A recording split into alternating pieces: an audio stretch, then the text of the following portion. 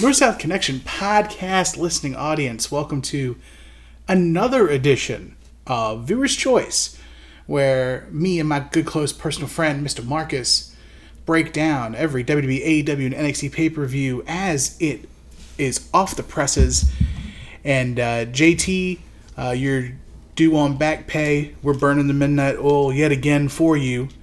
As we, and by we I mean myself, Mr. Not the Tool Man, Tim, and Marcus, are here to break down AEW X NJPW Forbidden Door.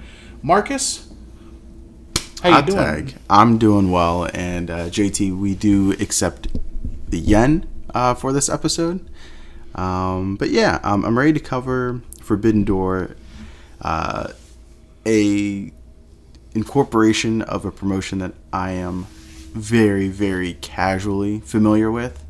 It's not too often that I actually get to sit down and watch hours of this promotion, that being New Japan Pro Wrestling. So I'm interested in our breakdown. I think a lot more people probably align a little closer with like my experience and your experience with New Japan. You're a little bit more involved and insightful about the promotion, but neither of us are the experts like the boys over at We Need Wrestling or the man Adam Van.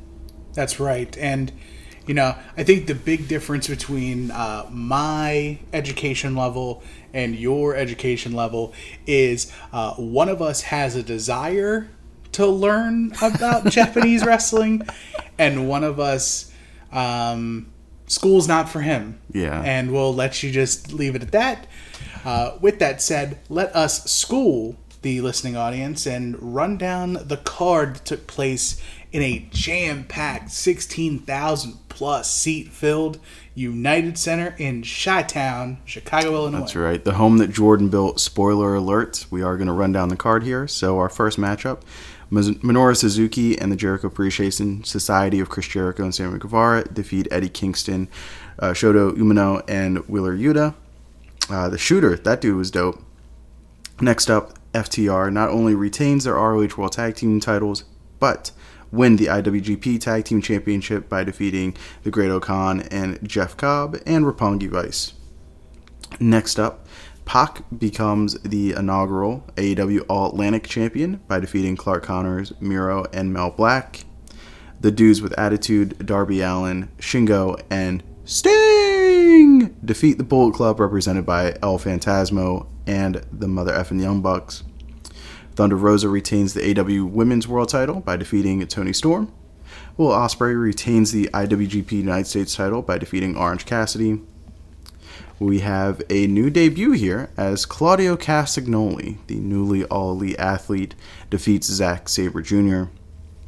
And our two big title matches of the evening, Jay White retains the IWGP World title by defeating Hangman Adam Page, Okada, and Adam Cole. And in our main event of the evening, Jon Moxley becomes the interim AEW World Champion by defeating Hiroshi Tanahashi. And that was Forbidden Door. Yeah, and, you know, we don't just sit here and just tell you what happened. We give you the must-watch, the must-skip, and the MVP. I will go ahead and I'll get things started with with at least my first must-watch. And it's probably my match of the night. And that is Will Ospreay and Orange Cassidy for the United States Championship. I've always had, not as much as Corny Jim, I've had my reservations about Will Ospreay. Okay. And, of course, you thought I was going to talk about Orange Cassidy. But I would never say anything bad about in OC We Trust. But I've always had my reservations about Will Ospreay.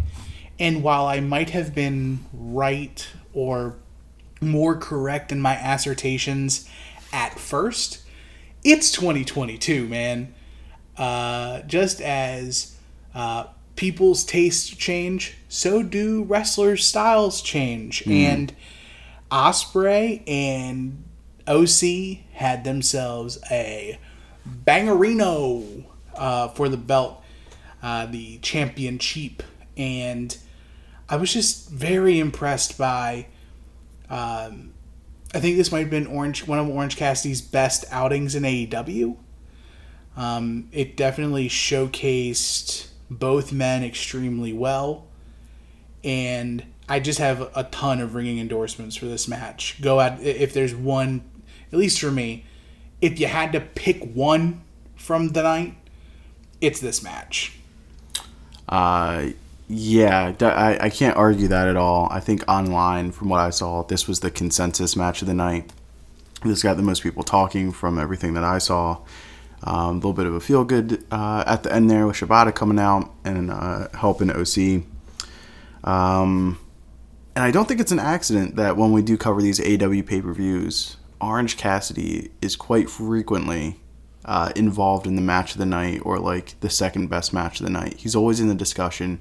And whether it's a singles match, whether it's a multi-person match, a tag team match, or whether he's just doing seconding duties on the outside, he always finds a way to make whatever he's doing really stand out, and not just stand out, but be one of the true, like, one or two highlights of the show, and this match was no exception to that. So yeah, great showing for OC, great showing for Will Ospreay. If Will Ospreay was not your cup of tea dude before, no stretch, he wasn't it for either of us. This is probably like the best showcase where like a lot of the unnecessary stuff that may not be for you is not super present.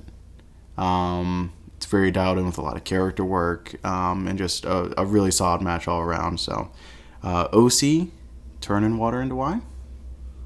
I'd agree. I'd agree. Yeah. So that's your match of the night. That's your first must watch. I'm gonna go ahead and jump around a little bit to earlier in the evening. The must watch match for me from everything that happened tonight. It might have been what was designed to be the little let me up match of the evening, but for me it was anything but. It reaffirms that Sting and how apropos being in the building, the house that Mike built, Sting rocking the 4-5, not literally, but in this back end of his career, more this like other comeback. Oh man. But yeah, it's Sting finding ways to reinvent himself, stay fresh, getting the jump, the big balcony dive off the stage onto the Young Bucks and El Phantasmo, who I was really impressed by the way. I think that's my first time seeing him wrestle. I enjoyed watching him a good bit. He was good. When the Bucks get to kind of be like stoogey heels, I think like that plays to their strengths the best. Darby got to just like kind of go in, be a little bit of face in peril, and like hit his big high spots. Thought that was a good spot for him.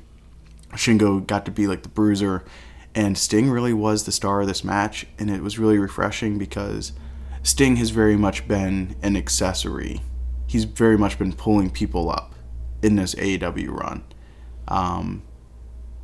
This was the match where Sting was like the star of the match, and I think that is a nod to some of those New Japan battles of the early and mid 90s that we sometimes got to see from WCW. But yeah, this was awesome. I enjoyed everything about it. It got a couple chuckles, a couple oh poop moments, and a lot of feel good seeing Shingo and Sting out there doing their thing. I am rocking the new, well, it's an old piece of merch, but it's officially canonized for Sting. The Los Ingobernables de Japón shirt. Sting jumping out the building. A mutual friend of ours said that Sting is the best wrestler there ever was, and the best wrestler there ever will be. And while a lot of people call that to Brett, I'm very sad we never got Brett's New Jack phase, much like we've gotten Sting's as of late. I agree. This is also my must-watch. I was also very, very impressed with El Phantasmo.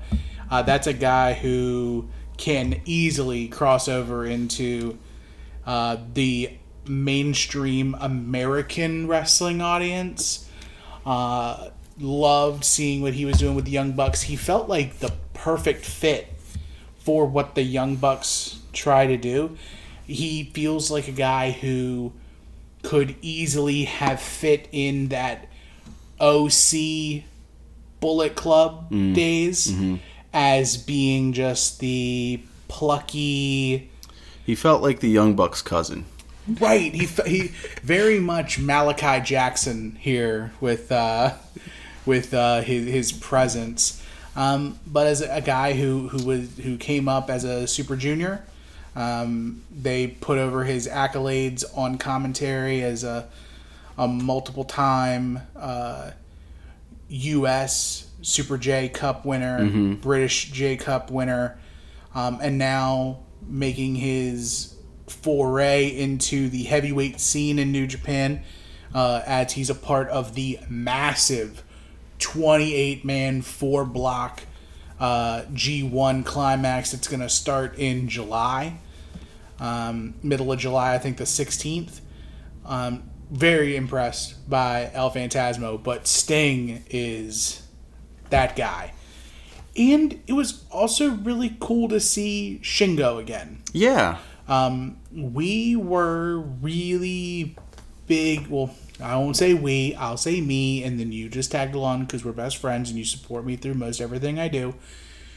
I was really big in Ring of Honor, and I remember like one of the DVDs that I had to get was that Dragon Gate Invasion show, and I remember Shingo being a part of that Dragon Gate group, and seeing him now kind of be grown man Shingo, kind of dope. And I mean, this is a guy who in New Japan was kind of in the spot of Jon Moxley and of Drew McIntyre. Okay. Where was the champion of this promotion during the pandemic era. It's not going to necessarily be looked upon with high marks overall because it's kind of just a dark cloud that loomed over wrestling history. And while Drew McIntyre did his thing in the WWE, and while Jon Moxley did his thing in AEW, Shingo did the exact same thing in New Japan, and really made a case, solidifying himself as like one of the more believable stars in New Japan. So this was so cool, and to see the kind of crossover of Sting's a perfect fit for the LIJ. Now, all that being said, don't look too far into the weeds. Understand that Los Ingobernables de Japón is from Los Ingobernables, and there's an Andrade connection there. But Andrade ain't here. It's almost like NWO and NWO Wolfpack. It's very true. The Ingobernables de Japón is very much Wolfpack, Too Sweet, Naito. Very sad that we didn't get Takahashi in this. Unfortunately, he was out due to illness, which also pulled Hikuleo from the match as well. Takahashi, the 4-time consecutive Best of the Super Juniors champion. Why doesn't he put on some weight and go wrestle with the big dogs? Because he is like 5'3", dog. All right. He is not very big. So Takahashi, man, he's all right. He tons of charisma. He's very much like Baby Naito to me. Like Naito's Where was Naito on this show? Investors, possibly. Like, I would have loved to have seen Naito. And that's one of the things like I liked about this event too. It gave us a mixture of some of the young up and coming New Japan stars, but also the household names. A true sampling. But when we get to, I hope this is an annual thing where we have Forbidden Door, or maybe not Forbidden Door, because how long is this door going to be labeled as forbidden if people keep going through it? Like by the time we get to it next year, it'll be AEW and NJPW presents Revolving Door. And we have just a crisscross of all the champions. But it leaves something to say that there are stars in New Japan that we did not get to see here. Mm-hmm. While we've seen him before. Ishii not being here kind of stinks. Big Tom. Yeah. Big Tom Ishii. Goto is big. I mean, the G in G1 stands for Goto. Naito is also a big thing. But I'd also like to see some of the Super Juniors, too. Like, the junior heavyweight division is pretty sweet. And you could easily do, like, a juniors match involving a lot of the younger stars with New Japan, and put Yuta, put Daniel Garcia, I don't know if Buddy Matthews is small enough anymore. No, 265 pounds. I'm glad. Triple H coming out. I'm glad the juniors were limited on this show, because if there was an extra juniors match, it would probably make my must skip. But I'm going to keep the must watches coming. Go ahead. I'm going to say go ahead and check out the inaugural AEW All-Atlantic Championship match. Yes, sir.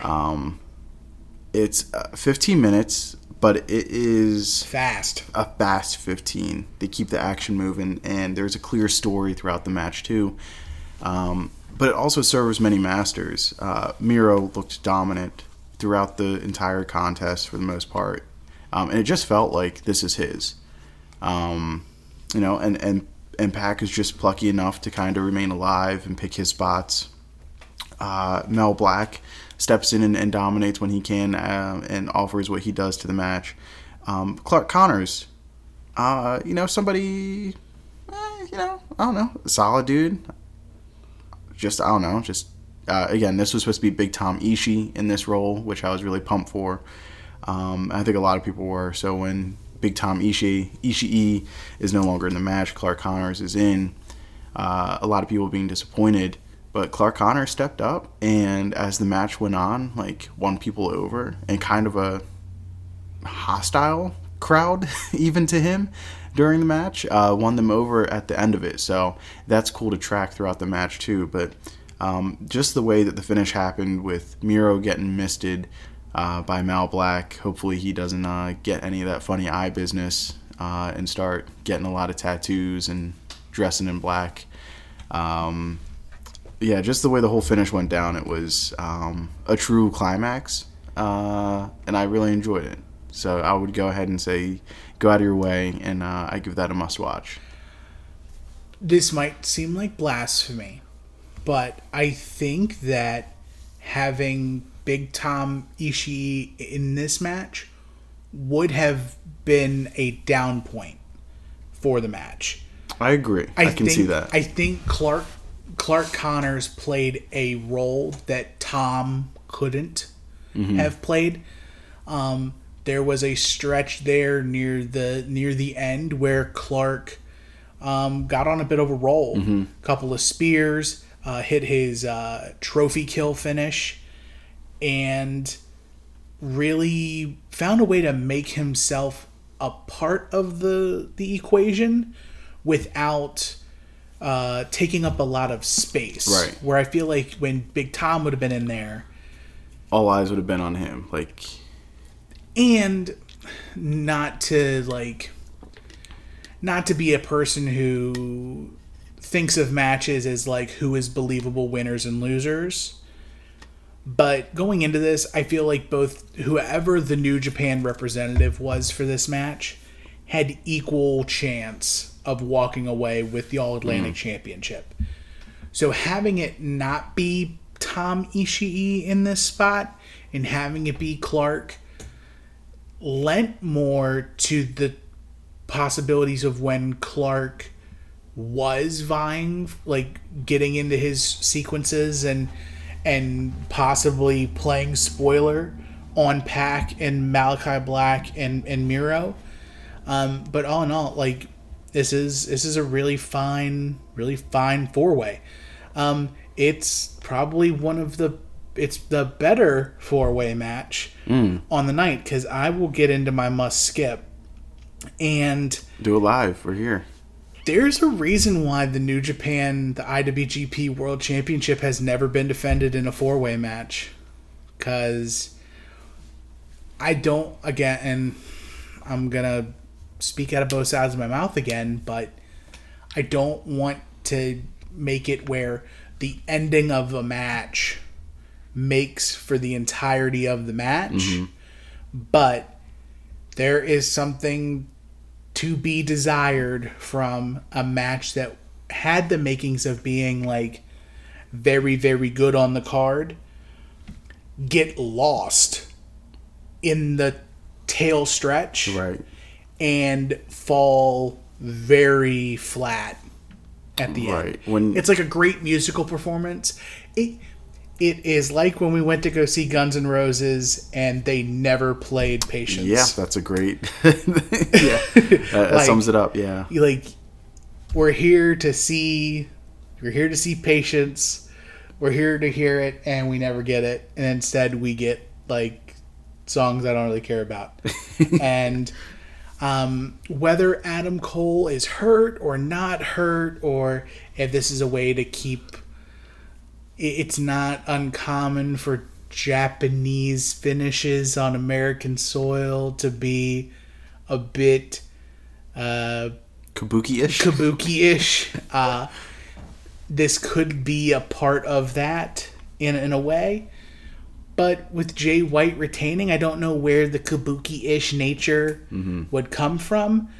To me, like, if you're a New Japan guy, like, this is acceptable. But to me, like, if your time is limited watching it, the biggest takeaway from the match is just seeing Okada wrestle on American soil, in front of an American audience in a mainstream spot. Right. Whenever he wants to make millions and millions of dollars on U.S. soil, we're ready for him. And hopefully have to work a lot easier. That was my standout here. Like, I would go ahead and give the match a skip, but being able to see Okada, if you're somebody who's interested in seeing Okada, you haven't watched much of him, you don't go out of your way to watch New Japan. I don't. But, like, Okada's my dude. Like, that's the dude that I would want to take from New Japan and pluck him into the States. And, I mean, he fit like a glove from the moment that his theme song hit and all throughout the match. Like, the dude's just got it. He translates very well to any audience. I think he's got star power galore. I loved it. I love seeing Okada. Thought he was going to take the belt back, so a little shocked to see Jay White, knife enthusiast, retain, but that's the way it goes, and I kind of like when matches keep us honest. All it does take is 3, and while from the showmanship standpoint, when you build a match to the finish, and the finish doesn't maybe go off as planned or envisioned, you're kind of missing, like, that exclamation point. And instead you kind of finish with like that. You know, you're just kind of left like, okay, I guess there is no exclamation point, it's just a period. So I was fine with it, especially in the semi-main spot, keeping everybody a little honest. Not everything is a telegraph 1, 2, 3, and that's okay. It is pro wrestling. That takes me into my other must skip. Hate to pile on the back end, but I would say you could go ahead and skip Tanahashi versus Jon Moxley. Not to say it was bad. Again, if we give it a skip, doesn't mean it's bad by any stretch. We're just saying if you're looking to save time and you don't think that you need to go out of your way to watch something, that's what we're here for, is to let you know. So I don't think that this really gave anything that you had to go out of your way to see. It was very solid. It was good. I kind of wanted to see Tanahashi win by the end, and so did the United Center. Now I am glad, like, nobody seemed upset with Moxley winning. It seemed like the inevitable result. But I'm always down for, like, what makes things a little more interesting. To me, Moxley coming up short here and Tanahashi winning the interim title makes TV a little bit more interesting as far as I'm concerned. How'd you feel about it? Once the match was over, I turned to you and I used a term called cheekin'. I wouldn't say that the two matches, the two main events were cheeks, but they were cheekin'. Like, did not necessarily live up to what was the possible expectations of these matches. To kind of steal from your project with JT here on the North-South Connection WWE War, this feels very much like the Finn Balor, Shinsuke Nakamura, Samoa Joe era of NXT, where your undercard is banging. Like, everything hits. Opener, second match, third match, fourth match. But then we get to the main event. And for whatever reason, the main event is such a gear shift from everything else on the card that it feels out of place. Right. And I think if I were to diagnose that quickly, I think even looking back at that era of NXT now, by the time that you get halfway through the show, and NXT did a little bit better job with this just because the takeovers lended itself to 4 or 5 match cards, whereas the AEW pay-per-views you're looking at 10, 11, 13 matches sometimes, including the buy-in. So by the time you get halfway through a show, you've already seen every move that there is to see, and you're really just waiting to see entrances and finishes. And I think in AEW, the true star power, the household names, really carry those back-end matches. And I think that's why, and I think it was the same thing with NXT during that run, and I think that's why those matches, I wouldn't say underwhelm, but yeah, they're different. They're definitely different from the rest of what you see. And whether that's because they slow down, they're telling maybe a more story throughout the match that's not really bashing you over the head with it. And maybe is relying a little bit on that star power where the position of main event justifies itself and they don't have to go out there and do a million crazy things. Right. But yeah, I think that does make for interesting conversation because that is starting to become a little bit of a trend with these AEW shows. Yeah, and I don't... Squeaky chair. Sorry. Yeah, it's all good. You're in the comfy king seat, all leather, Executive Jones. I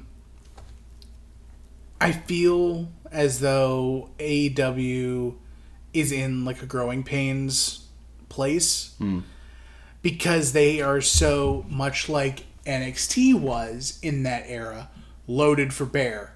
Like, the cupboard is beyond full, and somehow today they added a new spice to the spice cabinet that was already overflowing in Claudio Castagnoli. Yeah. There's only so many mouths to feed with AEW. They do a fantastic job of trying to rotate all of the moving parts around and having things for everyone. But when you have 50 guys, 40 guys, including the girls too, like, who could really use something or should really be featured and be like promising acts in AEW, it runs the risk of the happenings like this card and happenings like Double or Nothing, where there's a lot of energy early because you're having what would be a main event talent anywhere else play fourth on a card. Right. It's like almost like an all-star team. Every AEW event feels like an all-star game. Right. And that's cool. Like, it is great for wrestling. And if you part and parceled out these cards match by match, each match can stand alone for the most part, with the very few exceptions. each match can stand alone as being a really good, solid, not to borrow from you again, but an above replacement level match. Mm-hmm. Whereas it is the saying of the whole is less than the sum of its parts.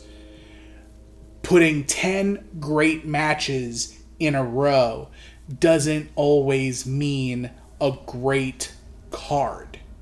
Doesn't make for a great main event or a great event. And not to it unfair comparison being made like by me now, but there's a big difference between having 10 really solid matches like we had tonight versus like WrestleMania 17, which is pretty much a flawless card top to bottom. Like right, like I think what AEW is getting better at, especially as they start to integrate more diverse talent. Like to me, this show's really missing like Hobbs and Starks, like, who were featured on the pre-show, but that's it. Right. Different wrestlers of different styles, of different sizes, of different looks will really benefit AEW moving forward.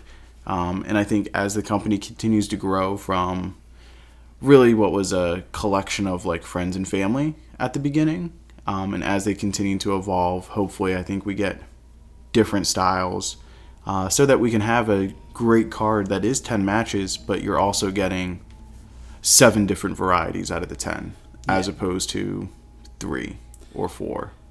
Right, and I feel like this card isn't necessarily very indicative of what we've come to know and expect from AEW, because of the fact that this was very much an exhibition or a showcase of the partnership between AEW and New Japan, and by proxy Ring of Honor.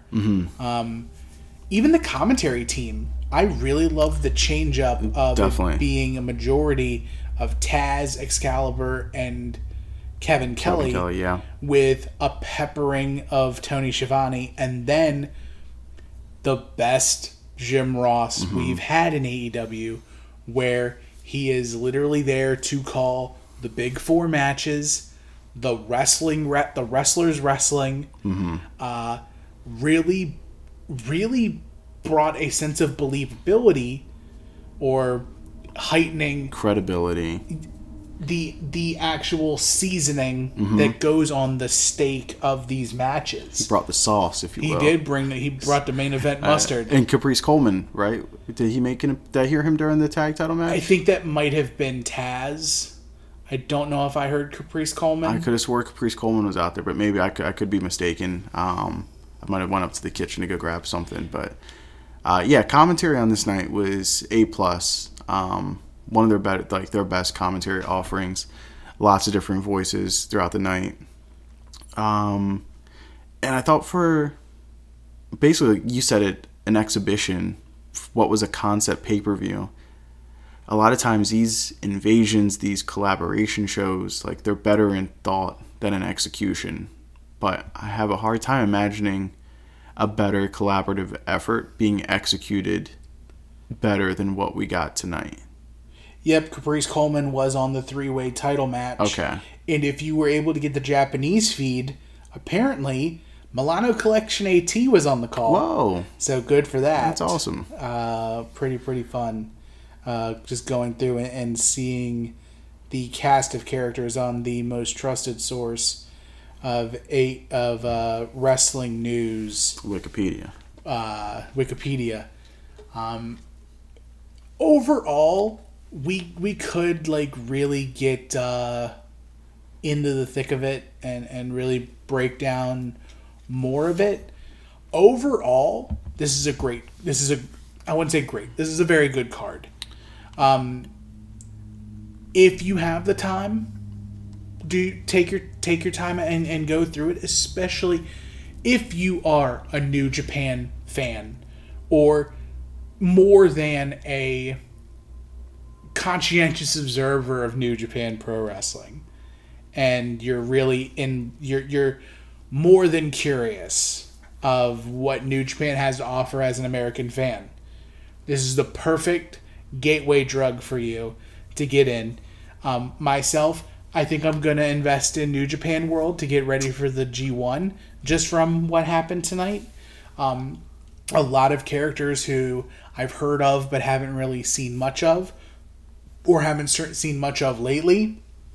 This was a good stepping out point, and it's going to be interesting to see if both AEW and New Japan can ride a wave from this that will carry through into the tail half of 2022. Yeah, like both companies use this pay-per-view kind of to market themselves moving forward. AEW announcing Grand Slam coming up in September. AEW really pushing towards Blood and Guts this upcoming Wednesday. And New Japan really pushing New Japan World, their streaming service, plus really pushing the G1 that's about to start this July. So it's an exciting time, I think, to kind of jump back in if you haven't checked out New Japan. If you're somebody like myself who was kind of paying attention a little bit more when like Nakamura and Styles and the Bullet Club and Jeff Jarrett, of course, running wild over in Japan. And as that era kind of died, as the decade closed out, I paid less and less attention. I feel like this offering from New Japan reintroduced themselves to me as a promotion, kind of like a sports franchise. They have like their championship glory run, they have their dynasty years, and then before you know it, it's kind of time to rebuild. And I could be out of turn, but just me not watching, I feel like they kind of tanked for a season or two, but each year they got a little bit better. They got their first, their draft picks with Jay White and Will Ospreay, and then the next year they're picking in the teens, and then the next year they're picking in the high 20s, and now it seems like they're back to being like a contender, or a heavy favorite. So I'm interested to see the G1 this year. Who comes out on top of that and who's going to call their shot for Wrestle Kingdom. But yeah, man, I guess that's it for us. I feel like I've talked about everything that I want to talk about. You want to hand out some MVP awards? I sure do.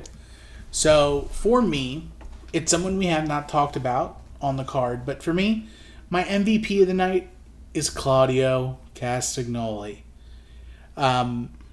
It was so awesome to hear the emotion emitted from the fans in attendance for Claudio. His first appearance in a wrestling ring since his departure from the WWE. Officially after the event, Tony Khan has gone on Twitter and says Claudio does have the graphic. He is, in fact, all elite. I hope AEW, they won't, but if AEW did what WWE did with Cody, we're like, Cody, a 6-year hiatus from the WWE ring, and like make it sound like he's been waiting at the bus station for 6 years. Like, if they do that with Claudio, like... 10 years away from wrestling. 10 years away from wrestling. Yeah, sorry to cut you off there. But it's so good to see Claudio. He seems... like he came in at the perfect point. I know when he was rumored to have left, a lot of speculation was about if he does go to AEW, where does he fit in?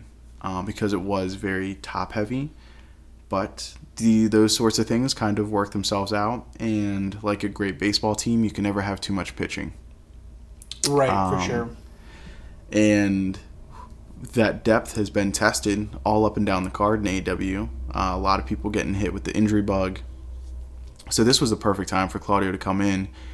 He was very, very heavily featured, his arrival was anticipated with the build up to this, but also the closing angle. He made the big save and cleaned house, WCW Sting style, and getting a little bit of a rivalry renewed, a true rivalry renewed with Eddie Kingston. So that was cool there at the end. Very deserving of your MVP award. For my MVP award, I'm going to go with... I'm going to go with Okada. For me, being one of the top guys from New Japan, I was very much looking forward to his U.S. arrival on pay-per-view, which hasn't been done in a couple years, and it didn't disappoint. And I thought his star power really carried that match, which has 3 bona fide modern stars. I don't think anybody's going to argue, but the credentials of Adam Cole, Hangman Page coming off a world title run, or the current current IWGP champion Jay White. But Okada looked like a superstar, felt like a superstar, was treated like a superstar. For me, he gets my MVP award for the evening. Fair enough. Of course, it's just our recommendations. We're not necessarily beholden to it. You don't have to take us as gospel, but we're here to maybe save you a little trouble, perhaps. So, a big thank you for checking us out, listening to us whenever you do after the fact. And, of course, you can find us on the North-South Connection after every WWE, AEW, and NXT pay-per-view. You can also see us every so often as we go through our high-low game for the greatest WWE worker project revisited every so often here on the North-South Connection. You can also catch Marcus every other Saturday with WWE War with him and JT as they take their plus-minus look at the years that was in WWE and seeing what is in fact the top banana of pay-per-views and premium live events. But there's so much solid content on a regular basis on the North-South Connection. You cannot beat it for whatever it's worth. So thank you for your patronage. Thank you for listening to us. If you enjoy what Marcus and I do as well, follow us on Twitter at T&M Shows.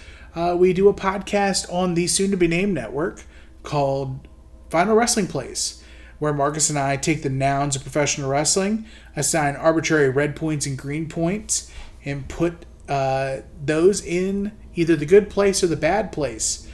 If you're listening to this, we just wrapped on the bashes of professional wrestling, 4-episode arc where we covered Bash of the Beach 1994, Great American Bash 1996, NXT Great American Bash 2021, and wrapping up with the LVAC's Bash at the Brewery with a guest, Adam Van from At Odds with Wrestling, also on the soon-to-be-named network. So we'd love for you to give us a listen. We're Justin Pratt's new favorite podcast, so we appreciate that, JP, over at New Gen on a Mission.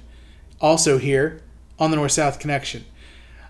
We will be back here, I believe, next week for Money in the Bank. Do a quick... It's 4th of July weekend. It sure is. So... Yep. Saturday, July 2nd. We will be back here, not from the big stadium in Las Vegas, but rather the... Was that ever advertised? Possibly. The MGM Grand Garden Arena for Money in the Bank. So we will see you then. Always, and remember, no matter what, the choice is yours.